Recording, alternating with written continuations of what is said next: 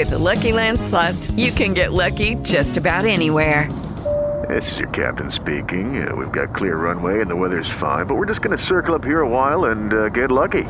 No, nothing like that. It's just these cash prizes add up quick. So I suggest you sit back, keep your tray table upright, and start getting lucky.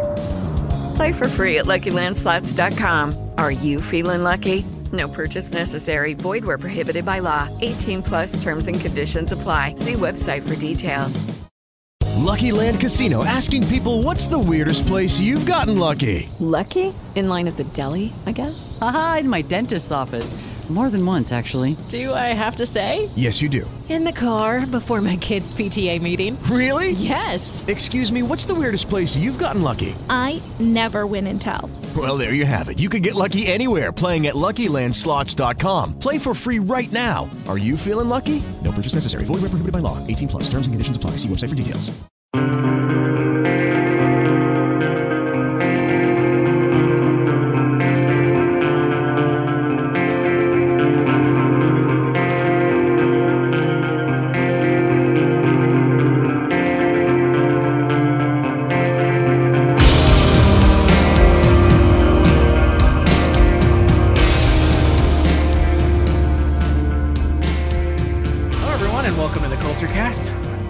And I'm Sean Lee. Sean, you're here for a second time in a row. I know. We're making it a habit. Yeah, it's coming back. He's back. He's back again. And we are joined by a frequent guest of the Culture Cast, screenwriter Tim Burns. I put the freak in frequent. Every couple months, ladies and gentlemen. Every couple months. And I think for once we're watching a good movie. Hell yes. I mean, Larry the Cable Guy is not in this film. Yay! Hey, you know what? As much as we didn't like Jingle All the Way 2, when I met Larry the Cable Guy the day after my appendectomy, he was super nice. Oh. So he was like super nice in person. Are you sure you met him, or was that just the drugs wearing off?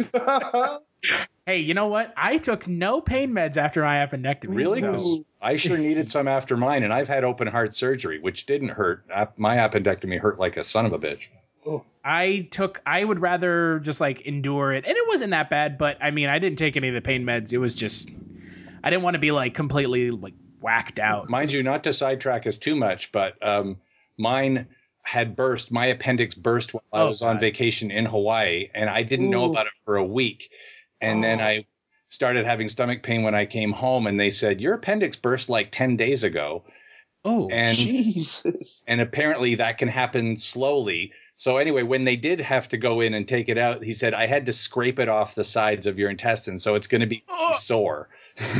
And it was very sore because they had to scrape stuff out of me. Oh, God. Well, my appendix was so inflamed that it had begun to fuse with some of my internal organs. Awesome.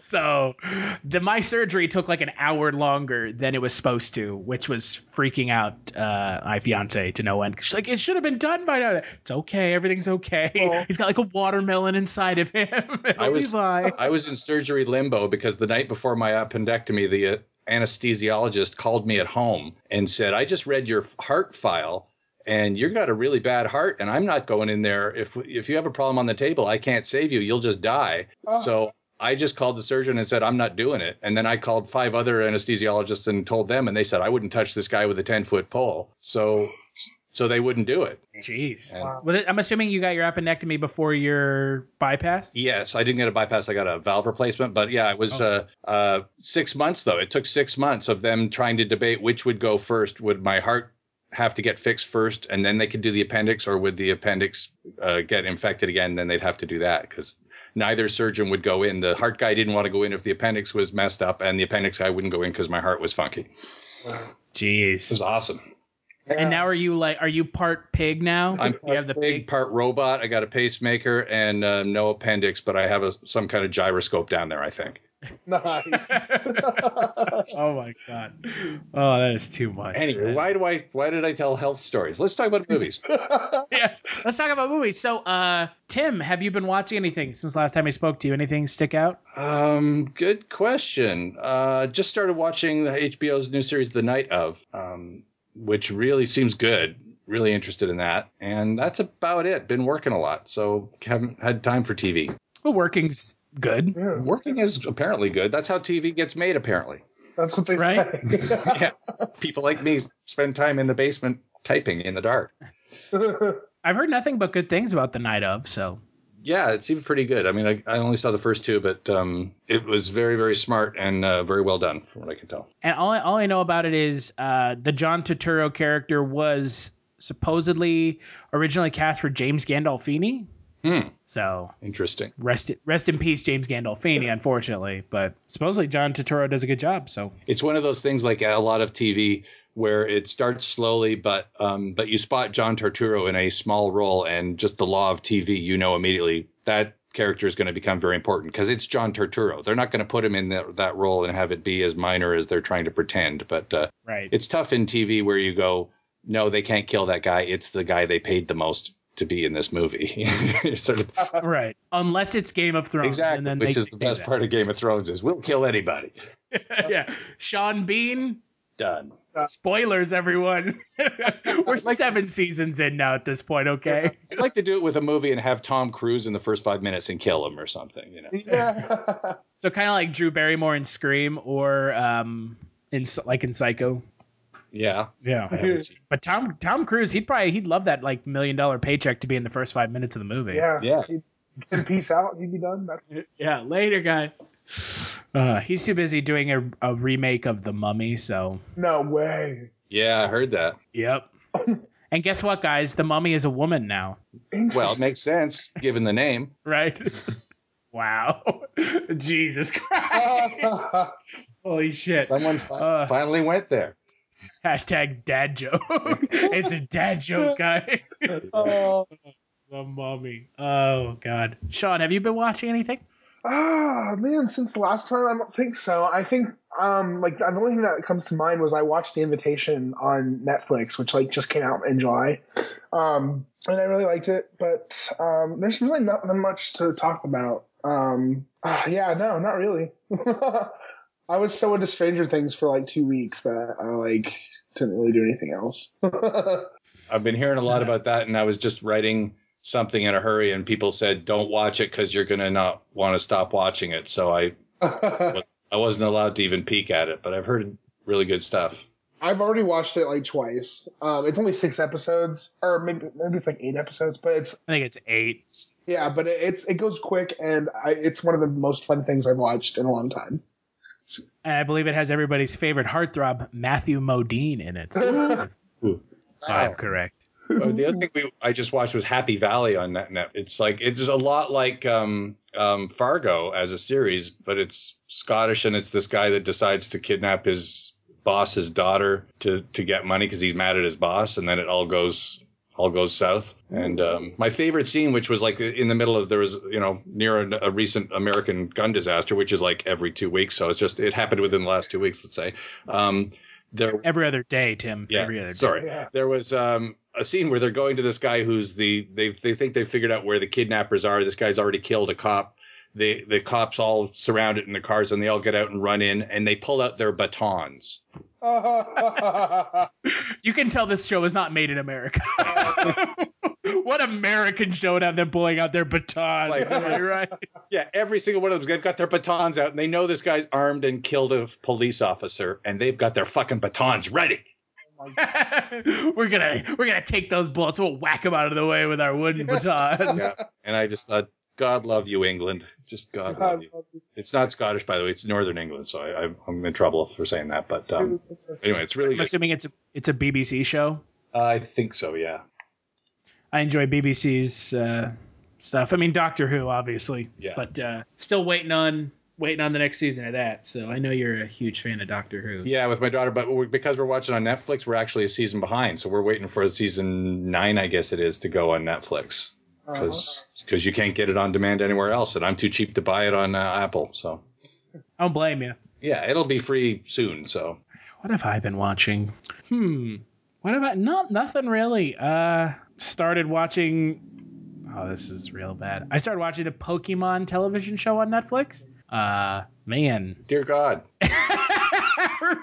It's something. I don't know if it hasn't aged well or I'm just too old, but like the storylines are beyond simplistic. Yeah.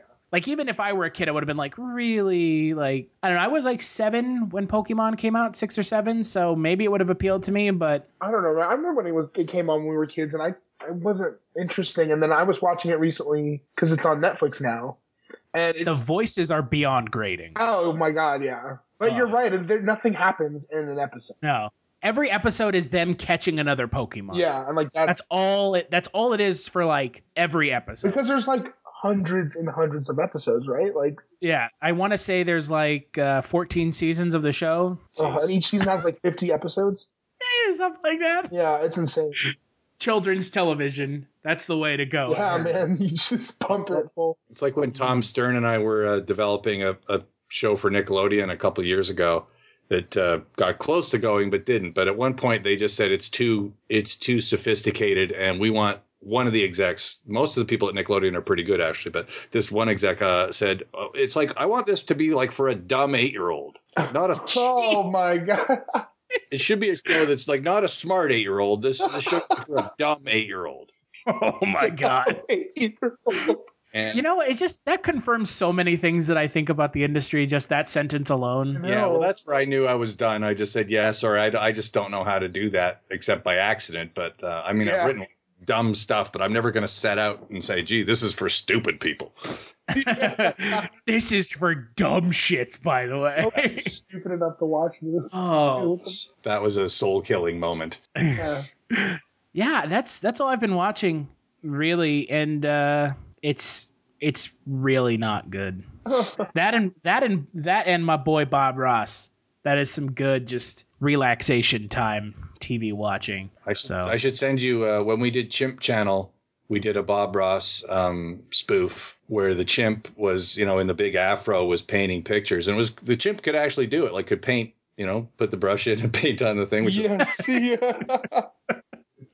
and then the joke was the chimp just kind of eats the paint and is basically getting high off the paint. So it's like, oh yeah, just some burnt umber and some. Oh, let's try more of the yellow's tasty. And it was pretty wacky, and the chimp's just eating the paint and getting goofy and putting paint on everything. And and TBS just said, no, it's a drug reference. We can't do it. And they wouldn't air the sketch. So somewhere there's an unseen Bob Ross as a chimp sketch. That's amazing. You had me at chimps. Yeah. Anything with monkeys is just. I know. I've got it somewhere in my closet. Bob, and if people don't think that Bob Ross was like toked out of his mind, right? Whenever he's painting, I mean, he might not have actually been high, but he plays the stoner pretty well. Yeah.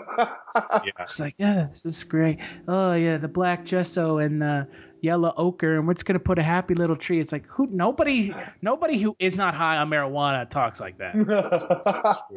Let's talk about Raising Arizona, shall we? Let's get right into Nicolas Cage month. Yes. Which I will be perfectly honest, I've been dreading since we decided that that's what we were doing for the month of August. Before we get into Raising Arizona, I want to ask each of you your thoughts on Nicolas Cage as an actor, starting with Tim, because everybody kind of has their own take on him.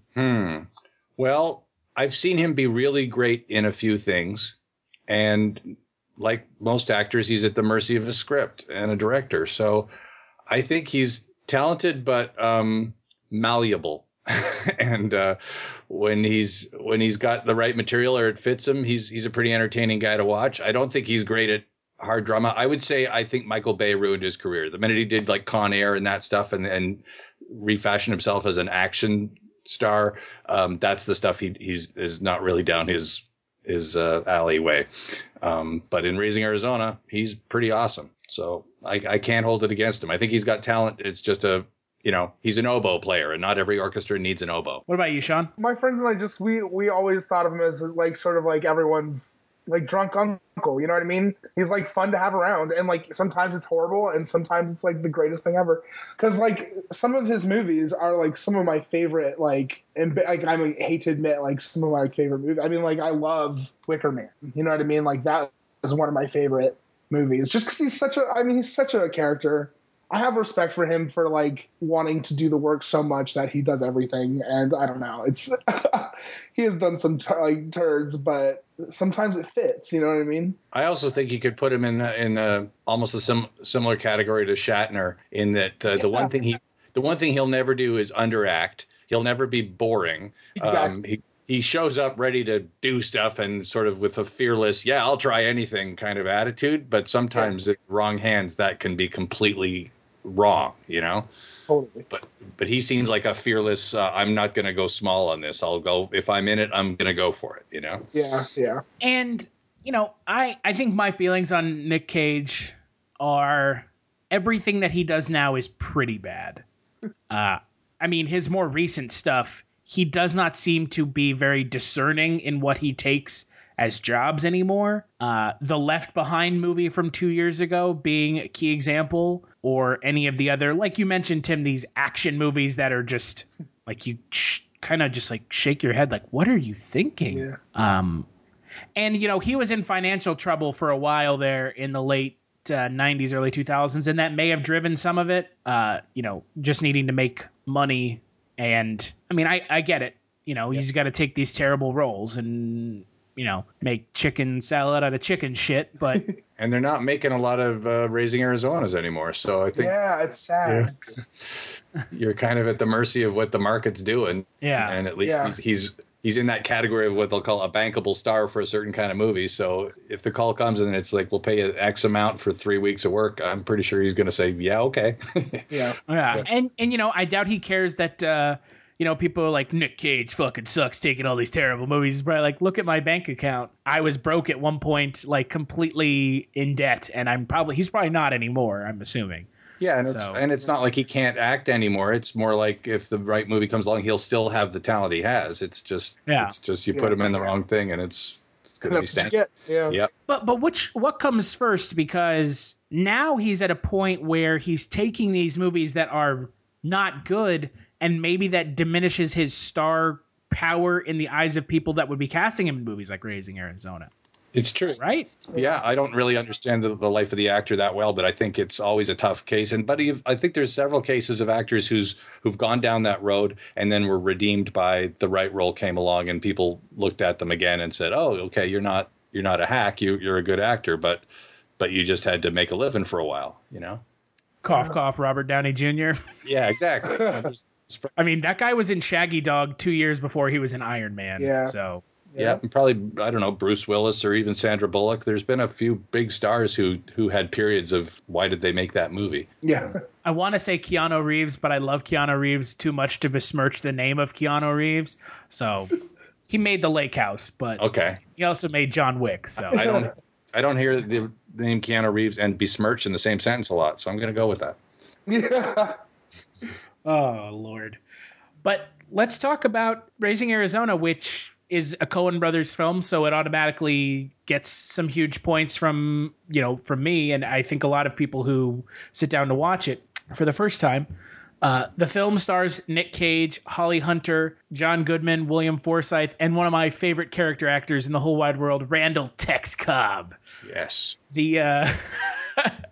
The IMDb synopsis for the film is, when a childless couple of an ex-con and an ex-cop decide to help themselves to one of another family's quintuplets, their lives get more complicated than they anticipated. Son, you got a panty on your head. Just drive fast, eh? Turn to the right! The first time I met Ed was in the county lockup in Tempe, Arizona. You're a flower, you are. A day I'll never forget. I do. You bet I do. Okay, then. My lawless years were behind me. Our child-rearing years lay ahead. But biology conspired to keep us childless. You go right back up there and get me a toddler. I need a baby high. They got more than they can handle. At the time, Ed's little plan seemed like the solution to all our problems. And the answer to all our prayers. He's beautiful. What? Are you kidding? We got us a family here.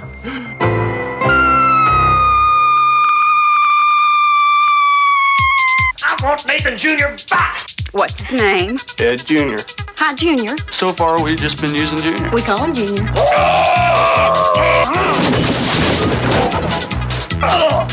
He's out there somewhere. Hold on, Nathan. We're gonna go pick up Daddy.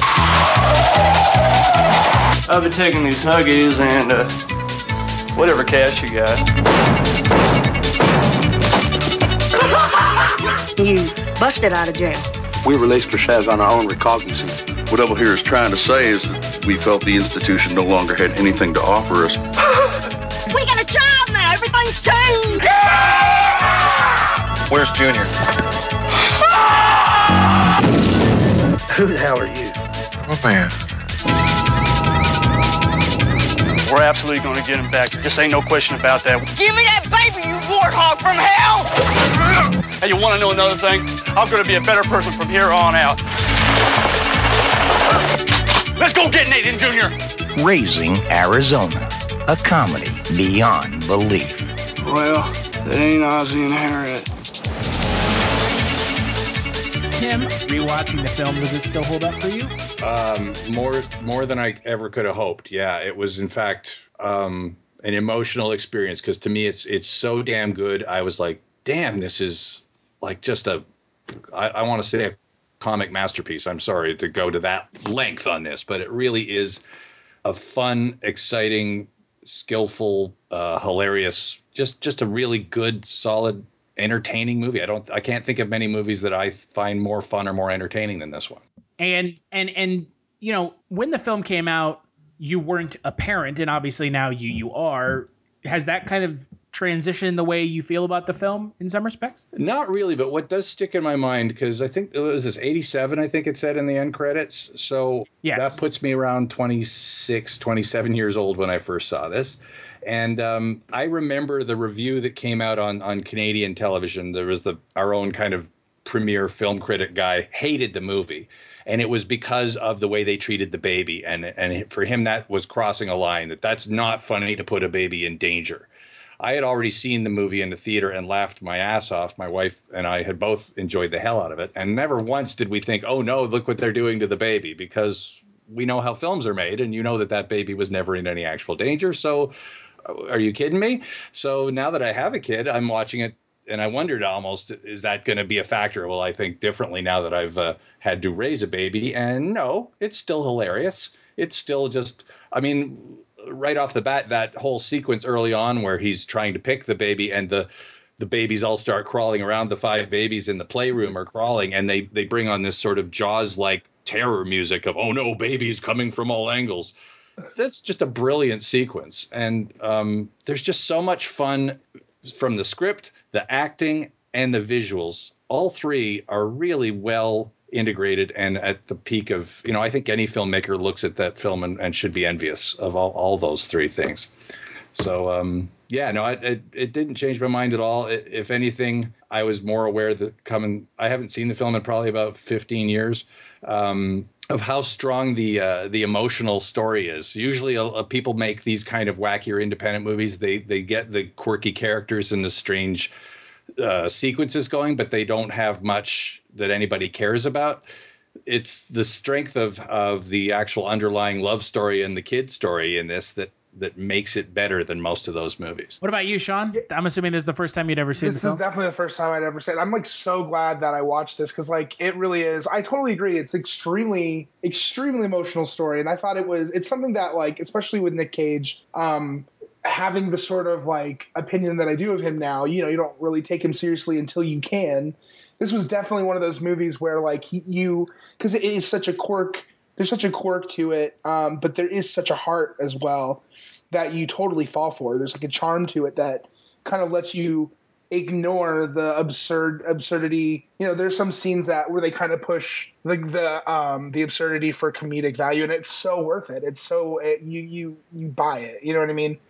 And I really, this is sort of a gem. I mean, they're not making movies like this anymore. Like Tim, you totally said it. It's like these kind of mid-level movies where they really, really, really emphasize and highlight a great story and great characters and great relationships, because I think that's like one of the best things. It's a very memorable story. And just that moment at the end where like when they kind of wrap things up, it's a crazy movie, and like ridiculous things happen, but it just that scene at the end in the nursery could have been so cheesy and so throwaway, but it's such a sincere moment between the two and the father of the baby, and I thought that was just, it could have been so cheap and thrown away, and that to me was extremely emotional, and just I kind of like wrapped it up really nicely. So I thought this movie was such a gem, and I'm really glad that we watched it this month, because I really liked this movie. I had never seen this movie before. Obviously, I'm a huge fan of the Coen brothers. I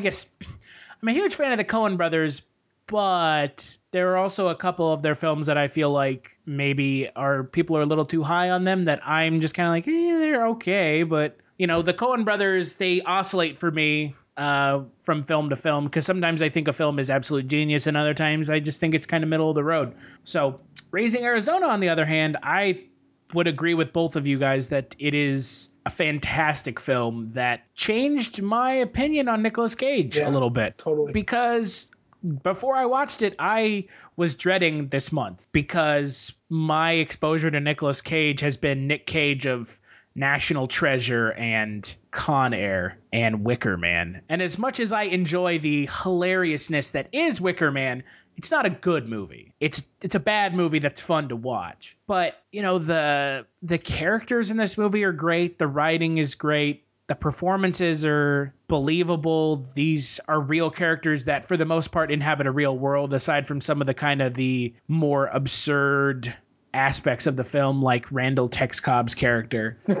It's a really well-done film that, like you said, Tim, it has heart to it, and comedies these days don't really do that, especially ones that have these idiosyncratic characters.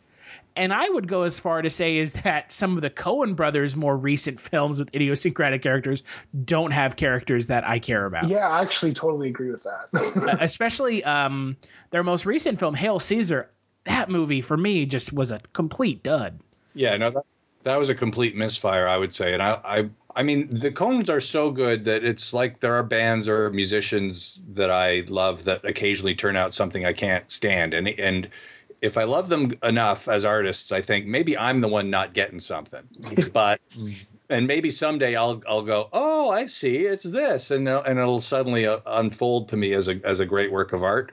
But every artist has duds. Every artist has stuff where they gave it a good shot and just missed the target of what they were aiming for, or what, or maybe they got what they were aiming for and it was the wrong thing to aim at. You just never know. But with Raising Arizona, it's like, this was them young filmmakers coming out. I think, is this maybe like their second film after Blood Simple, or it's pretty early in their filmography. And especially, I think it's hard for you to imagine when this was new, when Nick Cage was new, and this film just was something nobody had seen before. Just stylistically, the tone of it, the character, everything about this film was just a revelation. This was their, I'd seen Blood Simple, and I thought, well, there's some cool camera moves, and it's a good movie, and it's very smart. But I didn't love it. It was just really good. I saw this movie and I was like, holy shit, there's a new, a new serious artist on the film. There's a new Spielberg, kind of like somebody that you can get excited about when they have a movie coming out. Yeah, yeah. And it was, that's awesome. And rewatching it, I just start writing down, I guess, things about the structure in that I didn't see the first few times. You start realizing how well it holds together, and is like, I love that even that first dream sequence he has about the coming when Ty Cobb's, not Ty Cobb, what's his name? Tex Cobb. Ty Cobb's a baseball player. But Tex Cobb was a boxer. Yeah, so when that dream he has of him coming, the gathering storm, that this is coming. And there's this, Carter Burwell's music is great, and it's ominous and everything. And then they come out of that to Holly Hunter with the baby singing him a song. It's the same melody. She's singing that song to him. And it's a murder ballad. It's about they hung him on a scaffold because he had killed she's singing a horrible murder ballad to this sweet little baby. Oh, yeah, I love that. But it's those little touches that if you watch the movie all through, they're really thought out. There's a lot of details that have been carefully placed in this film, and it's not happenstance. It's not just throw shit at the wall and see what sticks. The other thing I just want to say is I remember reading long ago about this film, about their writing process, and how they outlined it, because I remember thinking this is a pretty crazy story and it's pretty crazily told. And they said that their process was to paint themselves into a corner, to not really think about this as the first act and second act and third act, and this is where this kind of character needs this in their arc, or any of the kind of stuff a lot of writers traditionally do. They pretty much just thought, okay, now they're stuck here and they're in this trailer and they've got the baby, and what's the worst thing that could happen now? And then how do they get out of that? And so on, sort of out of the fire into the frying pan. And I think that's part of the charm of this film, is that there's no template in your head that you go, oh, it's one of those movies. I know what's going to happen next. Like, you haven't got a clue where this movie's going the first time you see it. So that's a lot of the fun of it. And also, I feel like, and this is just me personally as someone who watches Coen Brothers films, I have always felt like for a majority of their films, the third act is problematic. And in this film, it's problematic, but it's problematic in a way that works to the film's advantage, especially the way the film wraps up. Yeah. Where it doesn't really give you what you want as an audience member from the film. And I think that that's so successful about the film, is that it, along with just the film itself, it subverts the expectations of what you're going into this film, and the ending plays so strongly into that. And the Coen brothers, like I said, I've had a couple of their films, more than a couple, have the third act is just not what I think is a successful third act, but this film really knocks that third act out of the park. Yeah, I would agree. I think it's a part of the curse of being as eclectic as they are, or trying to be as nonconformist as they are. They try and avoid obvious endings or things that are done in other Hollywood films, but that always leaves you with, how do you create a satisfying ending if you're not going to do what the audience expects, or what dramatic theory kind of is pushing you towards. Yeah. And you can get too clever and do something that is unexpected, but it's going to feel like somebody just gave you a pork chop for dessert. It's not what you wanted at the end of your meal. So in this one, the fact that they have the two convict friends and that those guys have the baby, and then Tex Cobb comes in and has the baby, you think they're setting up, oh great, they're going to they could get away with this completely because someone else will be blamed for the crime and they can kind of sneak out of it. But it goes a different way. And I think that's it. But what I thought when I'm watching it is it has more to do with the heart of the film. That's exactly where they seem to know that their film ultimately is a love story about this couple and their need for a family. So they came back to that. And that felt like a satisfying ending, because a good ending feels like it answered the question you asked at the first of the film. Yeah. And some films forget what question they're asking. This film seemed to remember what it's about all the way through, and that's always feels more satisfying at the end. I totally agree. I think that this movie it sort of has like a story bigger than itself sort of feeling, because you're right, it does. It really comes back to itself at the end there.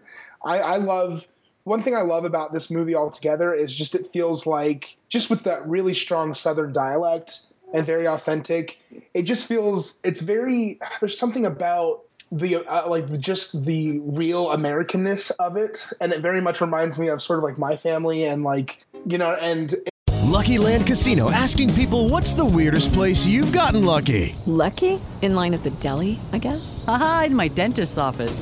More than once, actually. Do I have to say? Yes, you do. In the car before my kids' PTA meeting. Really? Yes. Excuse me, what's the weirdest place you've gotten lucky? I never win and tell. Well, there you have it. You can get lucky anywhere, playing at LuckyLandSlots.com. Play for free right now. Are you feeling lucky? No purchase necessary. Void where prohibited by law. 18+. Terms and conditions apply. See website for details. With Lucky Land Slots, you can get lucky just about anywhere. Dearly beloved, we are gathered here today to... Has anyone seen the bride and groom? Sorry, we're here. We were getting lucky in the limo and we lost track of time. No, Lucky Land Casino, with cash prizes that add up quicker than a guest registry. In that case, I pronounce you lucky. Play for free at LuckyLandSlots.com. Daily bonuses are waiting. No purchase necessary. Void where prohibited by law. 18+. Terms and conditions apply. See website for details. There's something about... I know. I know. I was like, maybe I shouldn't say that. But there's something about the earnestness and about the simplicity of them, and coming back to it at the end. Like, I really enjoyed. Like, to me, it was a very satisfying ending, because what we got was a conflict between characters and relationships, and we see them sort of sorting through them. The minute Holly Hunter, is she kind of has this epiphany in the car when they're going to find the baby at the end, where she's like, I made this oath as a police officer. And it's such a beautiful moment because you see these real people sort of having these revelations about themselves as human beings and where they fit. And even H.I.'s monologue at the end, where he talks about maybe they have his final dream in the movie, where he talks about, maybe we could have affected this child and sort of still be the parent of this child, even though we aren't there for the rest of their life. That's a beautiful moment because it asks such a human question and in such a way that is real for these people. And I think that is such a satisfying ending because it's such of the heart, like you said. Well, what's fun is that they're in the bedroom, and the Nathan, Arizona is pretty, like he's convinced that someone else stole his kid and they are just returning it. So they give him a big door to walk through. They could walk out and be fine and get reward money. And as screenwriting 101 will all tell you, character is about choices. Yeah. So at that moment, it's the fact that they had this choice and they said, no, we actually did take him, and they kind of own up. I mean, he sees it first because he sees the way they're looking at the kid. But again, they didn't try and wriggle out of it. Yeah. And what's interesting in the setup is that, like, Holly Hunter is the one pushing, he's the criminal. Nick Cage is the criminal. Holly Hunter's the one saying, don't come back here without a baby, and sends him back up a second time to get that kid. And it's at that moment you're talking about in the car, she realizes she pushed this hard too. It's not like, oh, my crazy ex-con husband is doing these cool things. So that's a smart detail to put in that a lot of people, I think, I probably wouldn't have thought of something like that, because you think, oh, he's the criminal guy and she's the former police officer. You'd sort of paint them as opposites, but they're not opposites. And that's part of the kind of complexity that makes it such a fun movie. It's such a fun. Yeah, I love that. It's so beautiful. Because one thing that's kind of kills me, and I wrote down some of the stuff they say, but they give everybody in this movie some crazy, complicated, poetic language to speak. So they're all like Southerners, and they're all kind of, people of the earth, but they all say some pretty fancy, highfalutin things, and it's just thrown in there with their folksy, working classisms, and it's almost like part of the Coen Brothers tone. And it's not just one or two characters; almost all of them have these moments of saying the thing you don't expect people like that to say. Yeah. It's just almost like they invent their own language with this movie, and it kind of almost comes to the peak at the end with Nick Cage's final monologue, and it cracks me up every time, because as he's sort of weaving this, fantasy of the future life, he sort of says, I cannot tarry. Yeah. Just like, I cannot tarry. I mean, and early on when he says that, when he's talking about Ed being barren, and the doctor explained that her insides were a rocky place where my seed could find no purchase. Yes. It's so fun. It's so awesome, though. Like there's such character in that language. I love it. Yeah, when John Goodman's leaving the bank robbery, I hadn't caught this line before. He says, "Anyone found bipedal in five wears his ass for a hat." Yeah, so he uses the word bipedal, for God's sake. Oh my God, so good. So it's awesome, is all I can say. Yeah. Well, and I think that the Coen brothers have really, they have come a long way from this film, but I think this film at its core is kind of the genesis of their work as a whole. I mean, it's got these interesting characters. It's got a very eccentric plot that goes places, like you guys said, it goes places that you would not expect it to. And then it's got some heart to it. And a lot of the Coen's best films have characters that have a real depth of emotion to them and believability. I know everybody loves The Big Lebowski, but the reason that movie is such a success is because Jeff Bridges' character is so believable as a character. Well, yeah, and I think even if you compare it to some of the others that, at least in my estimation, don't rise to that level. Like, I love Oh Brother, Where Art Thou? But I don't think it's as good because... And I agree. Because for me, watching it, those characters feel a little more like they're winking at the camera. Like, even they don't take themselves seriously. They're a little too on the postcard flat side of, you know, this is a sort of stereotype of a kind of yokel or something.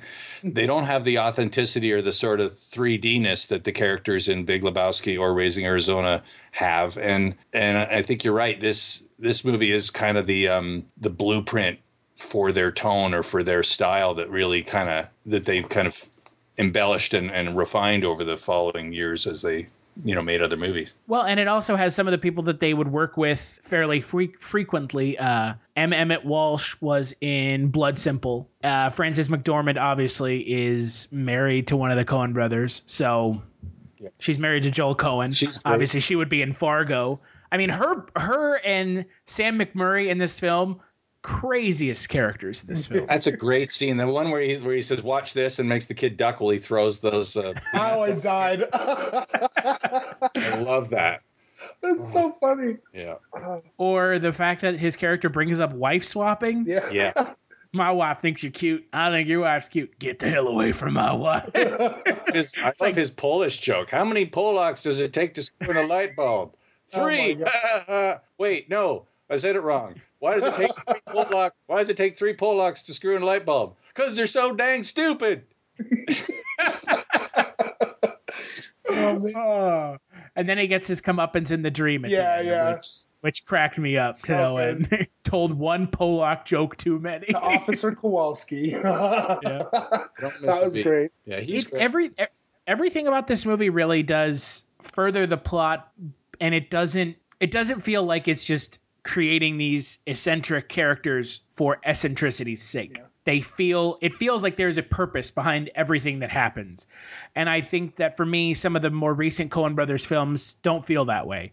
And they don't have these rich characters that I get invested in. I mean, my favorite character in the film is Leonard Smalls, the lone biker, the apocalypse. That just blows up every single living thing on the way. It's so funny. I loved that scene. It's absurd. His character doesn't belong in this movie. Not at all. Life is hard for the little things.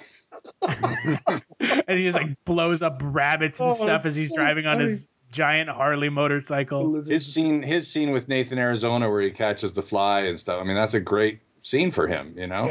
He doesn't have a lot to say in this movie, but the one scene he's got, he nails it. It's really good. But it's just his character. I mean, the Coen brothers do such a great job of blending characters that, I mean, his character doesn't belong in this movie. The Coen brothers have such a great ability to make everything work together. And when they're firing on all cylinders, I mean, you get a movie like this. Wait, thinking of Tex Cobb makes me think of this sound. See if you can hear this. This is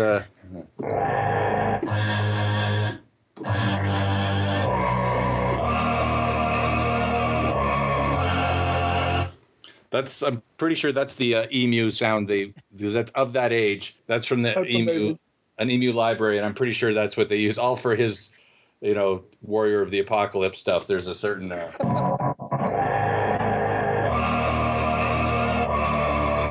It's awesome.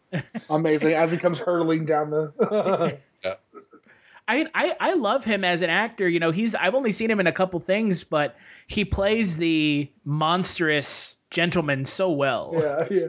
He sounds like he has a cold in the movie or just got punched in the nose because he's like, "I'll fight you, kid." It's almost like a Marlon Brando sort of snubbiness to his nose, but it's pretty hilarious. Well, I just remember him from Fletch Lives as the guy who threatens to rape Fletch in the prison cell. A comedic sequel that actually works. Fletch Lives. That seems like a role he would get a lot of. A big guy who's gonna beat up the small guy. Yeah. That's and then even that first scene in the prison just reminds me of the prison scene in Raising Arizona where that guy's mopping the floor kind of growls at him every time, and it's, you know, and the voiceover's talking about it's sort of old friends are still old friends and the feelings of camaraderie. And then the great sort of running gag with the parole board, you know, saying they got a word for repeat offender, recidivism. You know, that sure is one bonehead word. And he's like, well, I'm not. He says, are you gonna like go straight? And he says, yes. And well, you're not just telling us what we want to hear. Well, I guess I am telling you what I want to hear because I am going to go straight. Well, boy, did not tell you not to do that. It's so great. The okay then. I love okay then gets used as a refrain in this movie. That's become a sort of meme in our house for years. Is okay then. Is that in the if you had to pick a sort of a meme or things that you would repeat, lines you would repeat from this movie, I'll put you. What do you think they'd be? Do you have any that stuck out to you? Oh, I'm trying to. I feel like there's a ton. Jeez. Because for me, it's been since I first saw the movie, and I've got friends that all remember this line as, round is funny. Yeah, round is, unless you think round is funny. Yeah. Oh, that old man is hysterical. Oh, that was so good. I don't know. One of my favorite bits in the movie is when the cops are at the Arizona household right after the baby gets stolen. Yeah. And Nathan Arizona, they're questioning him as to why he changed his name from Huffines. Oh, yeah. And he's like, well, what do you think? They're going to buy furniture from someone. It's called unpainted Huffines? Oh, what? I don't even understand the logic here. There's no logic whatsoever. Yeah. Why don't you you stop sitting around here in the one house in the county my baby ain't at? So clever, so good. Every little character in this movie is so great. Yeah. Like every little character. It's like when Holly Hunter runs back into the bank at the end of the film, and you can just hear the voice like, "Little lady, you best get on the ground." Yeah. Like, oh, it's so good. It's so fantastic. And even the old guy that's the old bearded guy that's like a ZZ Top band member in the bank when there's having a dispute about like which is it, freeze. Well, you want us to freeze or get on the ground? Because if I freeze, I can't move. I'm not on the ground. But if I get on the ground, I'm going to be in motion. Even to say it like that, I'm going to be in motion. It's like a physics guy talking. It's an example of that colorful dialogue that's all throughout this film. It's tweaked to the Coen brothers' ear, Yeah. I'm done when John Goodman's character, like, he tells everyone to get down, and then he looks and he's like, the tellers are gone. And then you hear just this disembodied voice say, "We're down here, sir." Yeah. Oh, it kills me. All those little details, man. They're just so. We haven't even talked about William Forsythe and John Goodman at all. They're great in this. Yeah, such great character. Oh. With their pomade in the bathroom. Yeah. That scene where they're kind of birthed out of the mud is a fantastic image, and just just the way he screams, the classic John Goodman scream, I think was in this movie. He screams then, he screams in the car when they left the baby, that long screaming sequence. That's right. I love it. I think it's great. I thought that was the coolest. When he's pulling William Forsythe out of the mud. From the leg, by one leg. And that first leg is so clearly like a prop leg. Yeah. It's so clearly a prop leg, and then they cut back and it's him pulling him out of the ground. Yeah, but when John Goodman first comes out of the mud and he screams, I'm watching him like there's goop going in his mouth. And I thought that's an actor who's still going for it. That's real. That's professionalism right there. It is. I don't care if this mud's getting in my mouth and I have to taste it. That's right. I just love John Goodman so much. Like, he's such a cool guy. Would this be the first film they worked with him on? Yes, I would think so. Because their first film was Blood Simple, and he wasn't in that. Yeah. So and then he's been in pretty much everything ever since. Although I don't think he wasn't in their last one, I don't think. Well, and this was two films after what has been considered his kind of breakout role, which was in True Stories. The Talking Heads film. So this is his second film after that. So wow. Yeah, he's not John Goodman of now, who's like you said, Tim, he's in like everything. Yeah, and he's great. He's not Fred Flintstone. Yeah. I mean, they clearly like writing for him, and I've read that the Coen brothers are very specific about their dialogue, down to the pauses and the ands and ofs. They write exactly what they want to hear, and I think they like actors that know how to deliver that. Yeah. And, I mean, he's got that line early on I made note of when they're trying to sell high on going on a bank heist, and he says, "You and I would be sitting in the fabled catbird seat." It's just the fabled cat. People don't talk that way. The baby's sawing toothpicks. He's fine. I mean, that's the dialogue, not John Goodman, but just the way he delivers those lines is so perfect. He's a writer's dream, I think. Yeah. Well, and I mean, they've worked with him a lot. Obviously, Big Lebowski, Oh Brother, Where Art Thou? He played a relatively large part. Yeah. Barton Fink. Yeah, Barton Fink, he's great. Inside Llewellyn Davis, which I absolutely loved. He's worked with them a lot, so he must gel very well with their style. If he was in their second film, and he wasn't in Hail Caesar though. No, surprisingly. But it's not necessarily a bad thing. I don't think he would have helped that film. He dodged the bullet. Yeah, that movie was really not great. So. Yeah, it was a lapse of form for the Coens, but they'll be back. Yeah. Well, before I ask y'all, skip it or watch best performance, Tim, I'm curious because we haven't had you on for a Coen Brothers film before. What is your favorite Coen Brothers film? Oh, man. I'm going to put you on the spot. That is putting me on the spot. I think I got to say this one because it was the first and it really just blew me away so much. So as much as I liked... I really like Barton Fink, and of course I love The Big Lebowski. But as great as those movies are, I kind of knew what to expect because they're Coen Brothers movies. So I think I will always go back to Raising Arizona because it was the one that really imprinted on me when I was, young and impressionable and hadn't never seen anything like this before. And it's not just the writing and it's not just the characters; it's also the visual style and the way the way the film's directed. It's pretty damn cool. So those would probably be my top three. And then later I'll probably remember something else. Another one, I got to go make a list of all their great movies.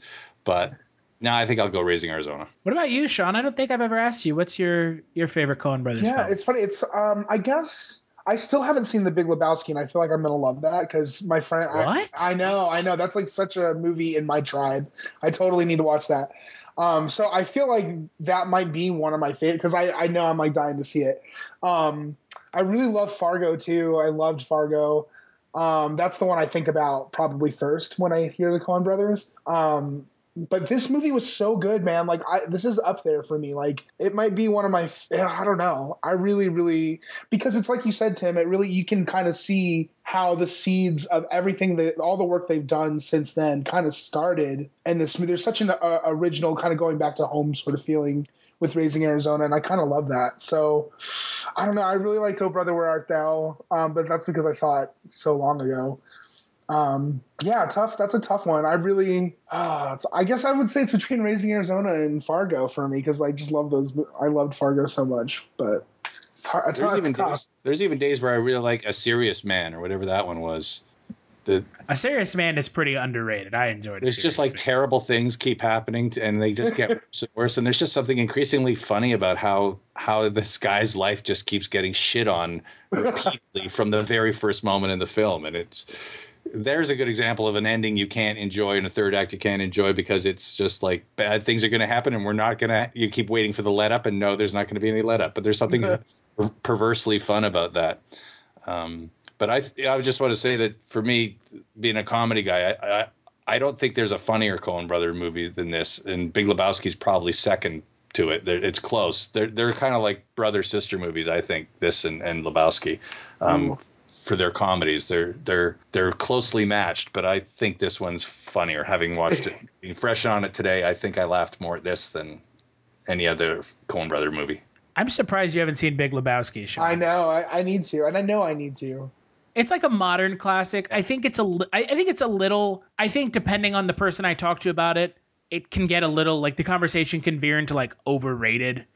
I like it. It's not my favorite Coen Brothers movie by any stretch of the imagination.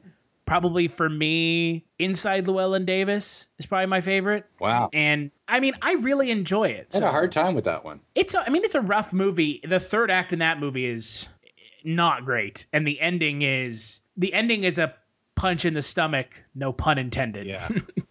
But I mean, I enjoyed it. I really enjoyed it. I also really like No Country for Old Men. Again, another movie that the third act just works way better in the book. Yeah. And in the film, it just is a wet fart. Yeah. I mean, a lot of people I know, when they watch No Country, they were like, that's how the movie ends? With like a monologue by Tommy Lee Jones about following his father on the path in the middle of the night.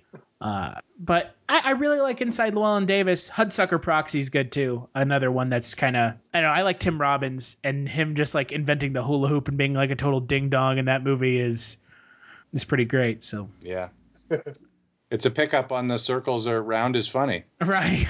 Because the Coen Brothers just think round is funny. Everybody a circle saying for kids. Yeah, it's for the kids. You know, for kids. It's a circle for kids. For kids. Oh man. Well, Tim, skip it or watch it. Best performance. I'll skip it. Jesus. People are too stupid to appreciate the genius of this movie. Yeah, definitely watch it. Watch it twice. Watch it every 5 years. Best performance. I'm going to go Nick Cage. He holds the movie together as much as I think Holly Hunter is also awesome in this film, and John Goodman's great. And I know you're going to say Tex Cobb. I'm going to give it to Nick Cage because this, to me, is his redeeming movie where you see what he's capable of in the right hands. He's pretty damn funny, and there's a lot of just the expressions on his face that sell the hell out of this, and the way he reads those dream sequence narrations is fantastic. He does an excellent job in this film. What about you, Sean? Definitely watch this. I'm so glad that you guys made me watch this because it's it really is. Now I can't wait to see The Big Lebowski even more.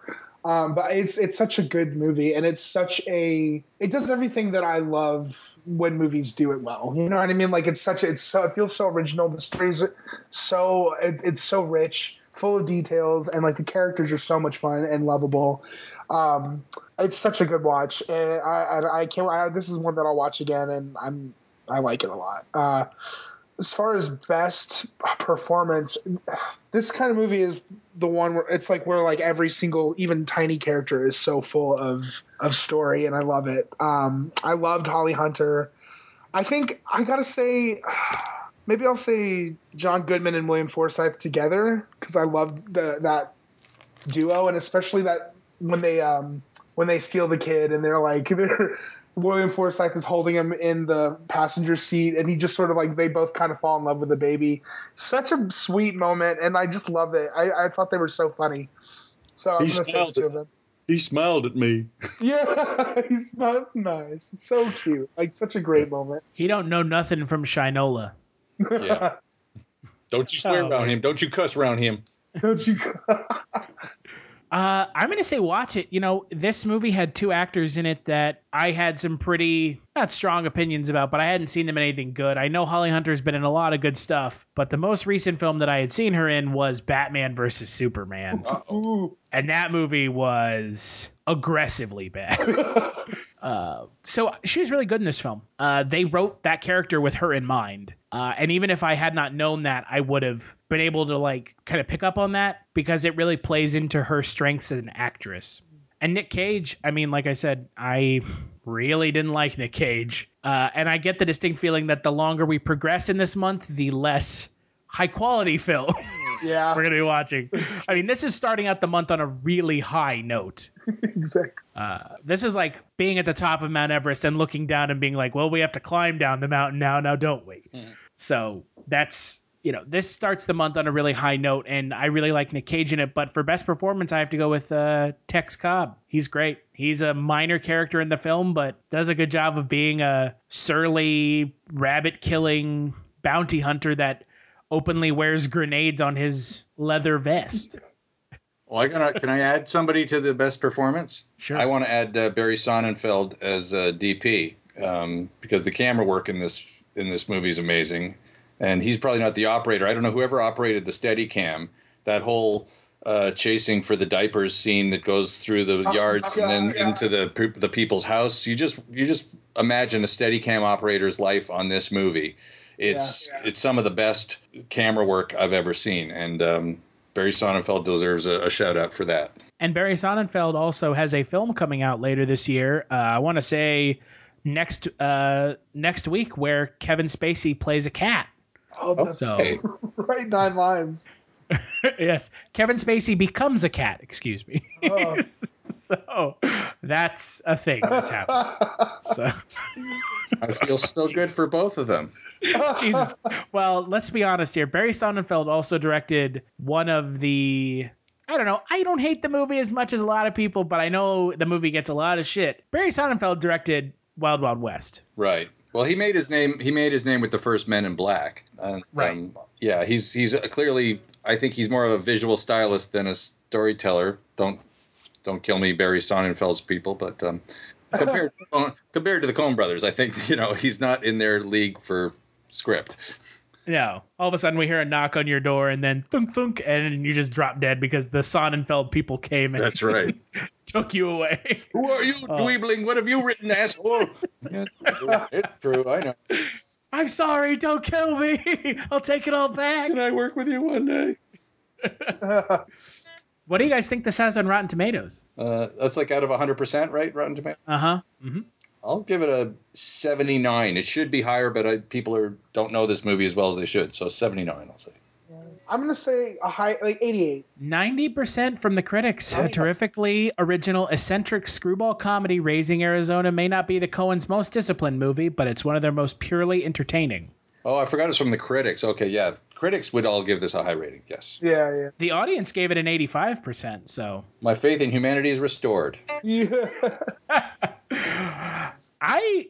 Interesting side note, have you guys noticed that more recently spots on TV have been using Rotten Tomatoes? Really? In like every every TV spot for a movie to like try to justify it being good? They didn't used to do that. Like Star Trek did it, Ghostbusters did it. Wow. Like a bunch of recent movies have been doing it. I'm just like, when did this become a thing? Yeah, that's weird. I don't know. Since Siskel and Ebert gave up the ghost, I think there's not really a preeminent film critic anymore. So yeah, it's true. It's just what social media says. Internet neckbeards, Tim. Internet neckbeards are the preeminent movie critics. You need to form an INB website then. Internet neckbeards. It's just everything is bad. This movie fucking sucks because the internet neckbeard said so. We gave it a 2 meh. Super meh, guys. It's not even bad enough to be classified as shit. It's just meh. Yeah. Oh my god, I love how that's a thing. Like professional movie critics write meh. That was my least favorite. Well, I've had a lot of bad notes in my life as a writer, but that one took the cake. I handed in an outline for an episode of a series I was working on, and the exec just wrote meh across the whole thing. Fucking burned you good. Just like crossed it out and wrote meh on it. And I thought, God. Really? Man, he couldn't even muster up more than 3 letters. No. What a shithead. Thank you for your input. Well, before I talk about the next Culture Cast, Tim, anything you're working on now you want to talk about? Anything you can talk about? I just finished writing a pilot that I hope sees the light of day soon, and I'm working on a kids show with one of my heroes, so I'm excited. I hope that happens, but I can't say. And then what I can say is if anyone's got a little kid and they watch Sprout, they'll see Terrific Trucks, and I wrote the theme song and I sing it. I co-wrote the theme song and I sing it, so they can hear me singing the Terrific Trucks theme song. Oh, how exciting is that? That's awesome. It's me doing a bad ZZ Top impression, so